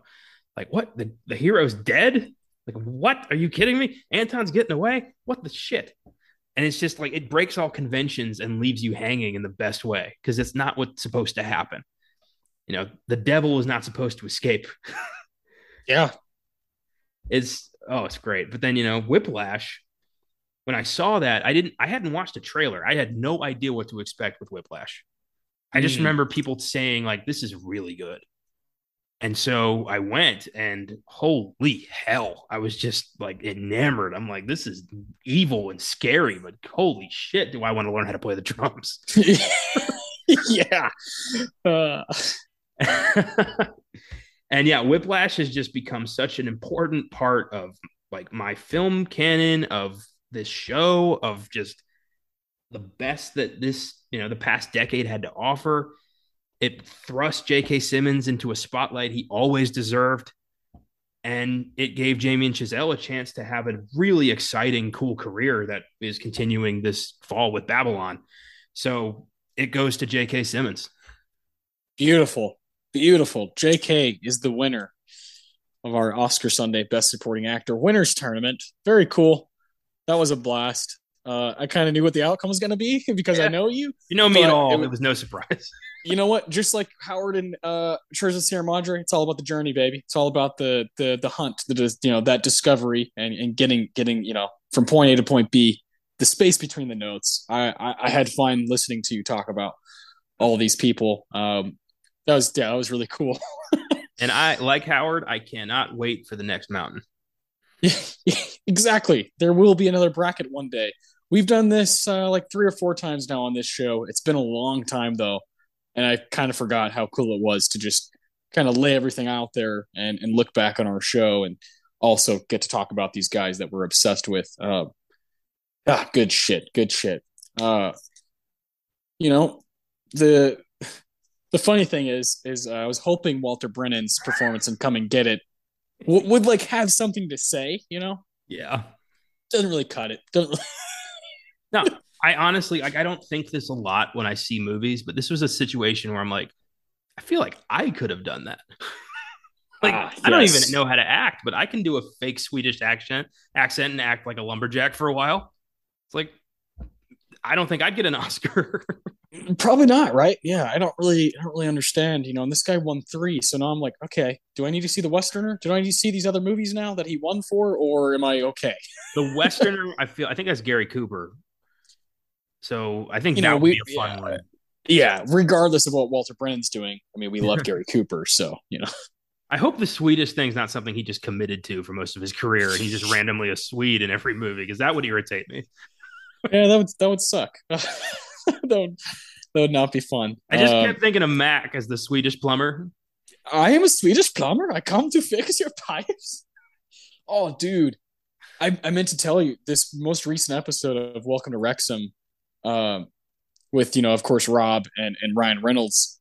Um, Episode 9, I think there's gonna be a lot. Like the season, they filmed a lot of stuff, but they finally in this episode fly to Wales to watch their team play after they've owned them for like almost a year because of COVID and because of different things that were going on. Um, limited limited fans at the games, and also Ryan Reynolds is like, I'm kind of busy, and Rob's like, I can go. It's very funny watching those two guys, but man, watching them two walk onto the field, because they went there for like a week. They went to Wrexham, into Wales, and they got honored by different different groups of people, and people were chanting their names. And they're like, "We have Deadpool, we have Deadpool," and watching them get there, and like one of the first things they do is they tour the stadium that they've been paying for and that they've been trying to basically they're trying to grow the club, because that's what you're supposed to do when you buy something. You're trying to make it bigger, and they put new seats in and put new grass into the field. And when they walk out, it's just them two, and there's no one in the stands. They're both like looking around, like, yeah, this is worth it. Like, this is really worth it. Like doing all this, all the like the money, the legwork, and the stress of owning something that people care about. They're like, this is, yeah, like we like feel a connection to Wrexham, Wales right now. It's really cool. Like brought me to tears. I was like, damn, because I really like both of those guys. Obviously Mac is like one of my heroes. Like as far as TV goes, because he not only plays Mac, he writes. He writes for the show and is pretty much the main mind behind It's Always Sunny in Philadelphia. So watching him kind of in his own life, in his real life, and like how passionate he is about it is like chilling. It's really, really cool. I I like that show more than I thought I would. And all because of the Swedish plumber thing. It made me kind of rehab those thoughts. That's great. I'm glad Walter Brennan could do that for us. Yeah. Yeah, thanks, Walter Brennan. I wish you were better and come and get it. But we do need to do some awards for the movie. We watched it, we picked awards. Mine are kind of like funny. Yeah. Like my Tarantino, for example, is very silly. Goes along the lines of Walter Brennan's weird accent. So we have that Tarantino, the Ennio Morricone Award for the score, which is just fine. There's some cute music moments. It's pretty run in the mill. The Philip Seymour Hoffman Award for the best performance. In my opinion, there's kind of one person at the forefront for that one, but we'll see what you think. And then the Roger Deakins Award for the best scene of the movie. So take it away with your Tarantino whenever you're ready. All right. Um, yeah, this is Barney Glasgow says a lot of gems in this boisterous lumberjack tycoon who has, I mean, we all, the heart wants what the heart wants, but come on. Yeah. Yeah. Jesus Christ. There's no way to excuse this one. No. But I went with the kind of like one of the sources of the film's title. It's when Barney's trying to argue about buying all this land at the beginning of the movie, and I keep forgetting Walter Brennan's character's name. Swan. Swan. I keep wanting to say Salt, and I know that's not right. But he's like, that's illegal. And Barney's like, yeah, okay, but who wouldn't pick up $1 million lying at their feet, yelling, "Come and get it"? Like, wow, you're a greedy son of a bitch, aren't you? Yes, he is. That's what I went with. Yeah. The way "come and get it" is used is funny through the movie. Like, clever. That's the title of the film. You're gonna bring it in here. Edward Arnold is doing his best, right? He's going for it as Barney, and he does some. He's a big fella, broad shoulders, really fills out the full 3-piece suit that he wears. And I think he looks great. I think it's awesome, and I like when he kind of raises his voice and kind of gets like kind of into it. those are my favorite moments of the movie. Where it's like if he's like feeling it, the movie is benefiting from it. And when he says "come and get it," it's great. Just come and get it before we Yeah. send it to the dogs. There's like Jesus. Every time he says "come and get it," I keep picturing Dark Helmet and Spaceballs turning to the camera and being like, "Everybody got that?" Yeah. Yes. Yeah. Yeah. Your audience is stupid. uh, to go with Swan, my guy Swan, Walter Brennan, my Tarantino, because it made me literally. I had to rewind it. I was like, what the fuck did he just say? And I was in my bedroom and Brianna was asleep, and I think I woke her up because I was just like cackling like a child. It's when he yells "Yumpin' Yemeni." I was like, wait, whoa, whoa, whoa. Was that in a movie that won him an Oscar? Like, Yumpin' Yemeni, and that's his stupid Swedish accent. It made me laugh. I was like, I don't know what else to choose for the Tarantino. It's not the strongest screenplay of all time. So I went with something that made me laugh. It made me feel something. That is such a weird decision. Like, Yeah, did he do any research? Like, did he look up any? Like, did he go talk to any Swedes and see like doubt it.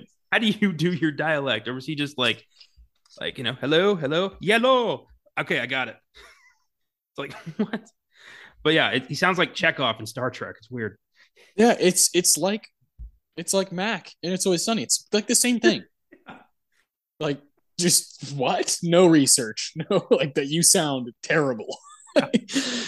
Unreal. I did have a runner up, and it's again early on in the movie because I started to realize like, oh, this is one of those movies. So I started to kind of like think like, all right, maybe I can knock this out early and just zone out for the rest of this thing. But then it ended up not happening. Um, some movies I'm like, let's get this over with so I can just not think about this anymore. Isn't this? That's exactly how I feel. Oh man, that's great. Like I don't know. I don't. It's not a horrible movie. We're not trying to shit on it, but I don't really recommend it. Like to the general movie person, like it's old as dirt, and it's like not one of the gems from that decade. Yeah. It's just not. There's a weird moment where it randomly drops like a version of the N word that's like, why even say that? Yeah. I was like, oh Jesus. Got it. But I did have a runner up early on where Barney Glasgow gets introduced, and he says something about like, I don't know, he stands up for a little guy who gets like knocked over, and these three big guys like go to attack him, and Barney's like, now listen, boys, don't start anything you can't finish. You may be sorry. And then he like fake attacks all these guys and knocks them all down with one punch. And they're like, yeah, Barney, aren't you awesome? And I'm like, what is this? Barney's the sheriff in town. Yeah. And he owns he's like the boss, and then he's the owner, and then he's like the partner. He's like Lionel Barrymore and James Stewart in It's a Wonderful Life in like the same person. Yeah. Just all empowering. Yeah. You can't stop Barney. Yeah, it's weird. And there is like no comeuppance or no like moment of reflection. He's very much like, I am gonna bang that young woman who looks exactly like the woman that I let get away. Yeah, and her name is like Lotta. Yeah, both times. And I was thinking, I kept thinking of course, Austin Powers, like when a Lotta vagina. I was like, Jesus, I can't focus. Can't focus on this goddamn movie. That's fantastic. Is there a part of the score that jumped out to you, or a music moment? There actually was. Okay. So I guess to show off what they were capable of doing in 1936, I noticed a lot of films in 30s are like, look what regular life looks like. And also there's a movie. But they really go hard on the logging scenes to show how logging is done in 1936 in I think Wisconsin. And those scenes, the montage of like the logs being blasted to pieces, like they're just showing off. And this score is like, like some epic, like, Lawrence of Arabia trekking the desert music. Yeah. It's like, it's just trees blowing up. It's like, can we go back to the story here? Like, this is cool, but do we need like 10 minutes of this? Yeah, I chose the same thing. I wrote down logging, like just logging, and it was like when I was watching that, I was like, should I just find a logging documentary and and skip the movie altogether? I don't really know. Maybe I'll learn something. I'm not sure. It looks complex. Like they just blow up the trees, like a lot of dynamite involved, and then they just let it soak down the river. It's like I didn't know I needed this for it had no bearing on the story whatsoever because then he just No. moves. Yeah, I think they were just like, we need a filler. We need something that, and it's a way of. I'm sure they filmed this really happening with some company, and they're like, we don't have to pay for certain stuff. We don't have to. It's just it worked. It worked. I thought it was interesting, but also made me wonder, just kind of like why is this happening? And one of the things that I thought about a lot with like this Barney character and just kind of the rise that he has to just being like Daniel Plainview, like I'm gonna fucking control it all. It was like, man, Citizen Kane was only made 5 years after this. you know, like wow, like there's a reason that movie is still so like exalted because it looks, it's black and white and it looks old, but boy oh boy does it still stand the test of time as far as storytelling goes and performances and writing compared to something like this. Yep. Thank you, Mank. Uh, Yeah, yeah. Even more astonishingly, like this movie's directed by Howard Hawks and William Wyler. Okay, so I read about that. Yeah. One of them, like they basically split time. Like I think Hawks was first, and Hawks was like, like nah, this ain't this ain't working. And Wyler came in and was like, I'll save the movie. Oh my And god. like they had this like little rivalry about it or whatever. And so I was reading about it. I was that's really interesting. These two monumental people, and they both like shortly after essentially disowned the movie. We're like, that's not Oh my god. mine. like both of them were like, that's not in my catalog, and the other guy's like, well, it's not mine. Hawks is like, well, Wyler, you finished it, so it's yours. And Wyler's like, you started it, Hawks. Like how was I supposed to change the tone of the movie completely? And like there's just these two giants that are like, no, that's not me. Like that ain't my work. That is awesome and really deflating.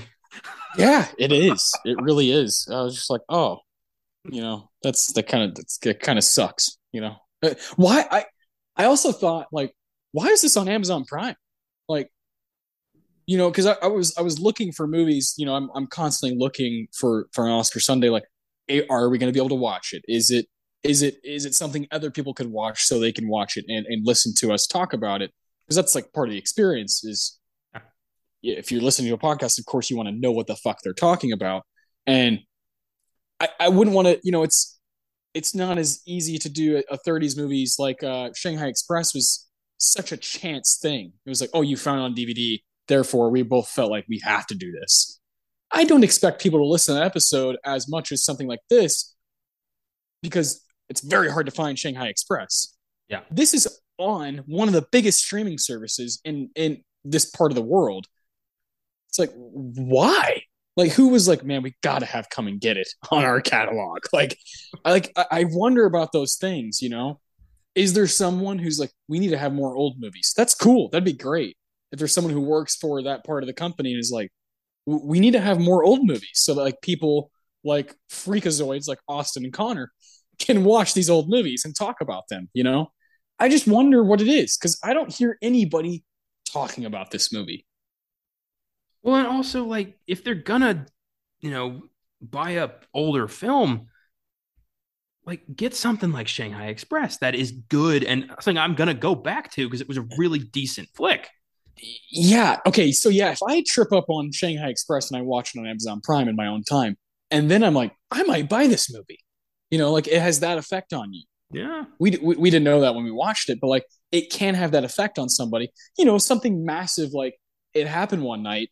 If a 17-year-old who's like getting into movies watches that and they're like, oh, this is pretty fucking good. I see what people are talking about. That's like worth it to like invest in that movie being in your catalog because it might get people to keep going and like start this whole, Yeah. tornado. This is a movie where if you watch it and you're like starting to get into movies, you're like, I don't know about the 30s, man. Like I Yeah. don't know if they're all gonna be like that. It's not like an easy watch, you know. It's not like super entertaining. Yeah, some of these decades you got to parade your greatest hits. You got to parade the classics, the ones that people are going to want to watch and watch many times. The ones that are going to spark conversation. And come and get it just isn't like this is probably the last time I'm ever going to even talk about this movie honestly. Well, here's the thing about this though is when we do have a movie that we both aren't as, you know, crazy about, it ends up coming back just because we're like, remember come and get it. That's true. That's true. It does just become like a joke. Yeah. Yeah, and this is not the worst we've seen, you know, through this show by no stretch of the imagination. You know, Fanny. We watched Fanny because of this show. Come and Get It is head and shoulders above Fanny. Didn't I recently have a movie that we watched that like we said was worse than Fanny? I think we did. What would it be? I Would it be something from 1972? Because we did that not that long ago no, on because a the showdown. the immigrants and Sounder weren't great, but they weren't like horrific. And we liked Yeah. Cabaret and The Godfather, of course. Yeah. Was there a fifth? There's a fifth there. Oh, Deliverance. Oh, Oh yeah, that's not. Yeah, no, it's no, not in that camp either. yeah. Well, we did 1986 on episode 110. All right, looking that up here. Children of a Lesser God, Platoon. No, no. Yeah, Yeah, I don't know, I but remember I do. having that conversation. No, it wasn't that year. Wasn't no, because like the mission again was not great, but it wasn't like horrible. Oh, yeah, yeah. Fuck. All right, this is gonna keep going. I'm gonna figure this out myself. Yeah. I feel like there was a movie as bad as Fanny that we both were like, nope. Yeah. Yeah. Well, while we think of that, or while it's kind of in the back of our heads, the Philip Seymour Hoffman Award, I feel like it goes to a certain person, but I don't know what you have. I you'd think that the everything I've been saying about Edward Arnold, it would be him, but no. Really? Yeah, Did you go with the lady who plays two people? I did. Okay. Yeah. I went Edward Arnold because I he like carries the movie. But that is she plays a mother and a daughter, and she does pretty good. Frances Farmer. Yes, yes, she does. And why I picked her is she makes both those characters feel like two separate people. Mm. And I feel like for what she had to work with, that's impressive because she did not have much to work with. And both characters are interesting people. This lady who just kind of showed up in town but is too proud to get any help, and then ends up shacking up with fucking god damn it, what is it again? Swan. Okay, Swan, yeah. it's just Swan Bostrom. it's just not staying in here. Um, and then the daughter who's just this kind of like wide-eyed kind of innocent child who doesn't realize this older dude is leering over her the entire time, and the movie was Anchors Away. Oh yeah, 1945 Best Yep. Picture Showdown, Mm-hmm. Lost Weekend. Yeah. Okay. Mm. Yeah, Anchors Away. No, thank you. Like, yeah, pretty bad, pretty fucking bad. But Frances Farmer, I feel, does deliver quite a decent performance, and you kind of just feel bad for her because she's like, I just want my family to be happy, but in order to do that, I got to pretty much go with whatever this old dude is wanting me to do. And when she has that moment of like, don't hit him, he's just an old man. It's like, Yeah, ouch. yeah, Like right there, knowing that, like, not only do you have no chance, you never had a chance. She never even considered you in that way. yeah. Yeah, and then like In literally, fact, she may have used you, big big old fucking Barney. and then you get cucked by your own son. So not a great day. Yeah, yeah, yeah. Not a great day indeed. I chose Edward Arnold. Yeah, I thought he was great. I'm with you. I'm starting to really respond to his work and like him a lot. And he's in a lot of this fucking movie. You know, he's in nearly every frame.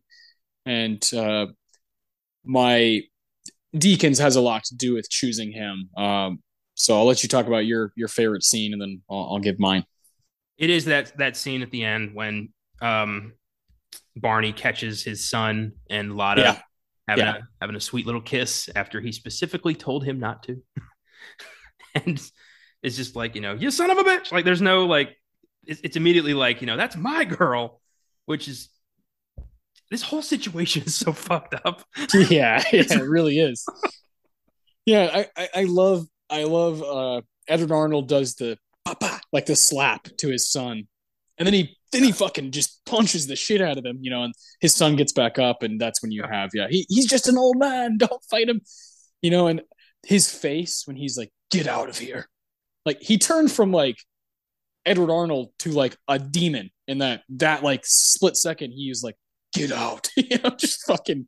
It was scary, and I was like, damn, like Edward Arnold just changed his demeanor completely changed, and like made me fall in love with that scene. And then he goes downstairs and he's straight up lost it, and he's Yeah. ding ding ding ding ding, come and get it. And he's like Uh, sobbing, but he's yeah, not only did he lose, the girl he should have ended up with and her daughter, but yeah, he also has probably lost his son too. Hard to yep. forgive when your dad like gives you a quick, you know, movie slap and then punches you on the ground and says, that's my girl. Like, hard to forgive that one. Yeah, probably gonna be some trauma they're gonna have to get through there. Yeah. You're not in the will. That's nope. I'm afraid not. Yeah. Yeah. So yeah, I thought that was clearly like the most impactful scene where I was like, okay, that was a good finale. I'm glad I felt for as much as like we've been laughing at it, I genuinely felt like I'm glad I watched that. For me, Yeah. I for mean, me, for the show, for me, for just the experience of watching an hour and a half old movie. It's another one to put under the belt and just kind of like, all right, we keep moving. first best supporting actor win. That's significant. So I have that. And really, I don't think it's a bad movie. I just think that like the premise of this thing is so insane that like I can't imagine like pitching this. I mean, it's pre-code, so like I get why they were able to be like, yeah, we can border on incest, sure. It's like, eesh. Yeah, yeah. I feel the exact same way, man. Just like who is like this needs to be made. you know, it's one of those things. And the 30s, 40s, and sometimes the 50s are filled with stuff like that where you're just kind of like, what? When But it makes you appreciate the gems. when you take into account that every film ever made was somebody's like lifelong vision, really makes you wonder how fucked up some people are. Mm, yeah, yeah. I couldn't agree more. This is fun though. Yeah. It's fun to have this every now and again. Last week we did a Gladiator, and it was like, oh, every scene is the Deacons. It's like one of those, just like Shadows and kind of, dust. yeah, Yeah. strength and honor. It's fucking like super tough episode. Now we got Yump and Yiminy. Yeah, my Tarantino for last week was like this long stretch of dialogue. I am Maximus Decimus Meridius, and this is Yump and God damn it! I'm always gonna think of now Walter Brennan and Rob McElhenney. Like they're the same person now. Like great. I love it. The Ninth Academy Awards. It was up for best film editing, and then of course Walter Brennan won best supporting actor. Uh, my this has been happening. My shit's not loading up, so if you Yep. could I got it could right pull here. it up. It's only two categories, so we'll whip through these real quick and get the hell out of here. All right. You want to start with film editing? Yeah, why not? All right. Best film editing at the Ninth Academy Awards. Anthony Adverse took the award.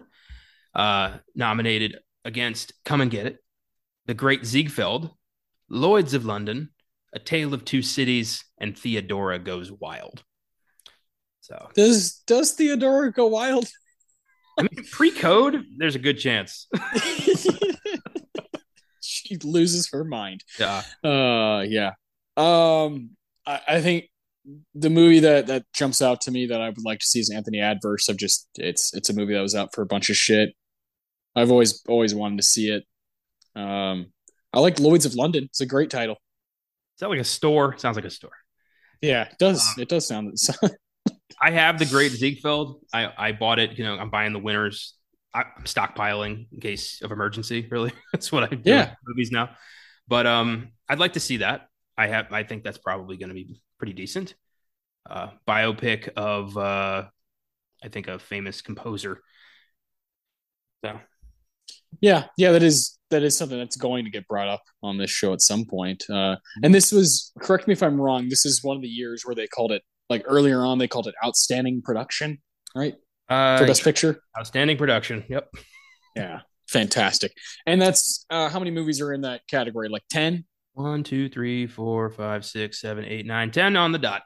Yeah. So that's, oh man, that's going to be really hard to do because some of those are bound to be very tough to find. Yeah.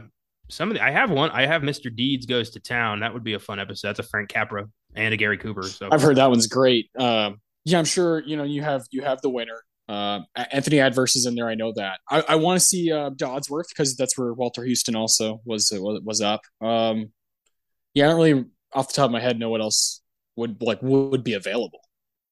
I don't know, but Anthony Adverse is Frederick March and Olivia de Havilland. So Yeah, that's reaching out to me. yeah, definitely reaching out. Olivia de Havilland is one of our ladies, so it'd be cool to see like one of her earlier performances.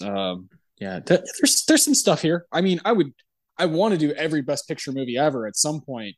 So we will try our hardest to watch all 10 of those at some point in the future. Just I don't know when it's actually going to happen. It's tough when you have to do 10. Yeah. Let's see. So best supporting actor. Who did Walter Brennan beat? Walter Brennan beat Misha Auer for My Man Godfrey, Stuart Irwin for Pigskin Parade, Basil Rathbone for Romeo and Juliet, and Akim Tamirov for The General Died at Dawn. Huh. Interesting. I've only heard of Basil Rathbone. I haven't heard of those other three guys.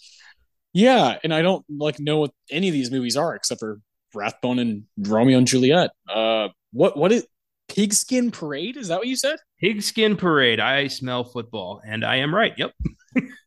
Hell yeah. It's basically Pigskin. 1936 Friday Night Lights. Awesome. Pigskin Parade. That's great. Yeah, I wonder what kind of competition was there. I'm sure those movies are very hard to find. My Man Godfrey, I've heard of that. It's William Powell, who I think is hilarious. I don't know if you've seen The Thin Man. Yeah, okay. Interesting. He's funny. And The General Died at Dawn. A mercenary meets a beautiful girl while trying to keep arms from getting to a vicious warlord in war-torn China. Ooh, interesting. Yeah, very cool. Huh. Yeah, yeah. I'm always interested to learn about more stuff, and these old ceremonies, like half the shit we don't even know what the hell it is. So like that's fun. I like not knowing stuff sometimes. And like we go to these more recent ceremonies, and it's like you're so familiar with the work, you know where to find it. These old ones, it's a different ballgame. Yeah, for sure. In fact, it becomes almost like, a eureka moment when you actually track one of these films down. Exactly. Exactly. Next week on this show, we're staying pretty old school. I'm super excited. Before I mention that, I will say on Wednesday we are doing an absolute classic on Filmgazm. Little bit of hocus pocus in honor of the new one that's coming out, I believe, on Friday. I believe that's going to be on like Disney Plus, right? Yeah, Disney Plus. Yeah. And reviews are not yet out. I don't expect them to be kind. They weren't kind with the first movie, but Whatever. I'm gonna determine this for myself. Yeah, I'll watch it probably on the weekend. I'll check it out. I like Hocus Pocus, so it'll be fun to just go back down memory lane. Maybe watch both. Listen to the Filmgasm episode. I'm excited for that. And then on Beyond the Bad, Jean-Claude Van Damme, a little bit of Kickboxer. Let's go. Kickboxer, yeah, Jean Claude. The muscles from Brussels, the almost Stallone, as I like to call him.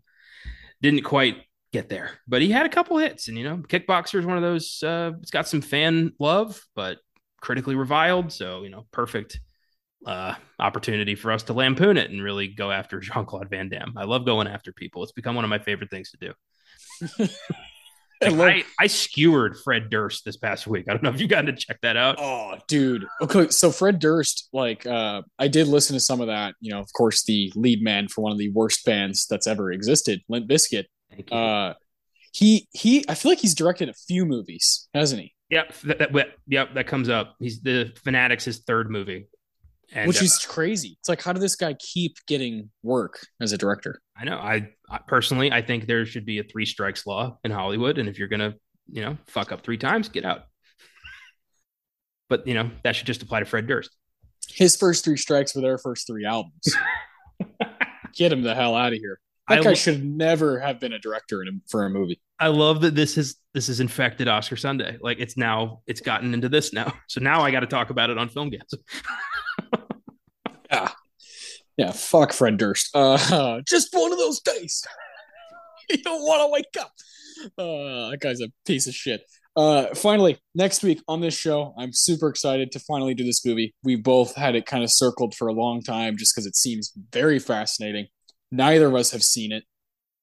We're doing back-to-back movies neither of us have seen. That's very rare. We don't do that very often.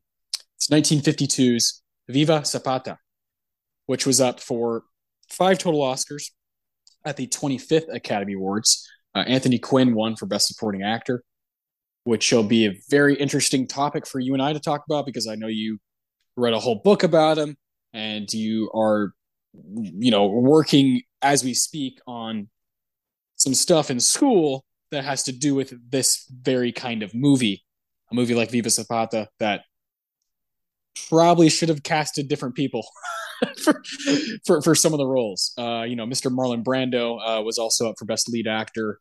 It's a screenplay by John Steinbeck. It's up for Best Art Direction. It's up for Best Score. Like we got a lot to talk about next week.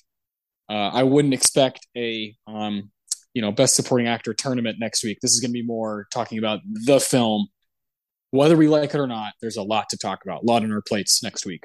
Yes, that's for damn sure. Yeah, I'm working on digging into misrepresentation of Hispanic filmmakers and actors in the 20th century, and Viva Zapata is right there. I mean, you've got Anthony Quinn right there, and you give the lead role of Emiliano Zapata, a Mexican revolutionary, to Marlon fucking Brando. I'll save it, but Connor's getting upset. Yeah, Connor's getting upset, and rightly so. And you also have a woman from Canton, Ohio, playing, Jean Peters is her name. Like that's the person you're gonna cast as Josefa Zapata. Like, okay, cool. Yeah. There's gonna be a lot to say and a lot to talk about, like what the issues were throughout, the 20th century in filmmaking and how we're still reeling from it today. So I'm excited, man. It's gonna be a totally different route than we've ever gone on Oscar Sunday. Unfortunately, Viva Zapata is not really available anywhere to on streaming, but it is a movie that's in the stream of consciousness. People do know about it. It is available to rent places. I highly recommend you check that movie out. Come back and listen to us talk about it. I'm super excited. Again, uncharted territory for us, and that's exciting always. This was an absolute blast. This tournament we did again. Mr. J.K. Simmons won the tournament, beat out Javier Bardem. That was like absolutely fantastic to just go through all those performances and talk about them with you. I had a blast. We'll be trying to do more stuff like that in the future, where it's kind of this all-encompassing conversation about our show and about movies and certain categories. I really like doing that. So this is great. Keep listening to us. Keep following us on Instagram, Twitter, Facebook. At Filmgasm. Check out our website. Got shit going on every day, and always something in the works with us. We're always trying to come up with new ideas for shows, for articles, whatever it may be, and trying to enhance the movie experience for everyone. So we'll see you guys on Wednesday for Hocus Pocus.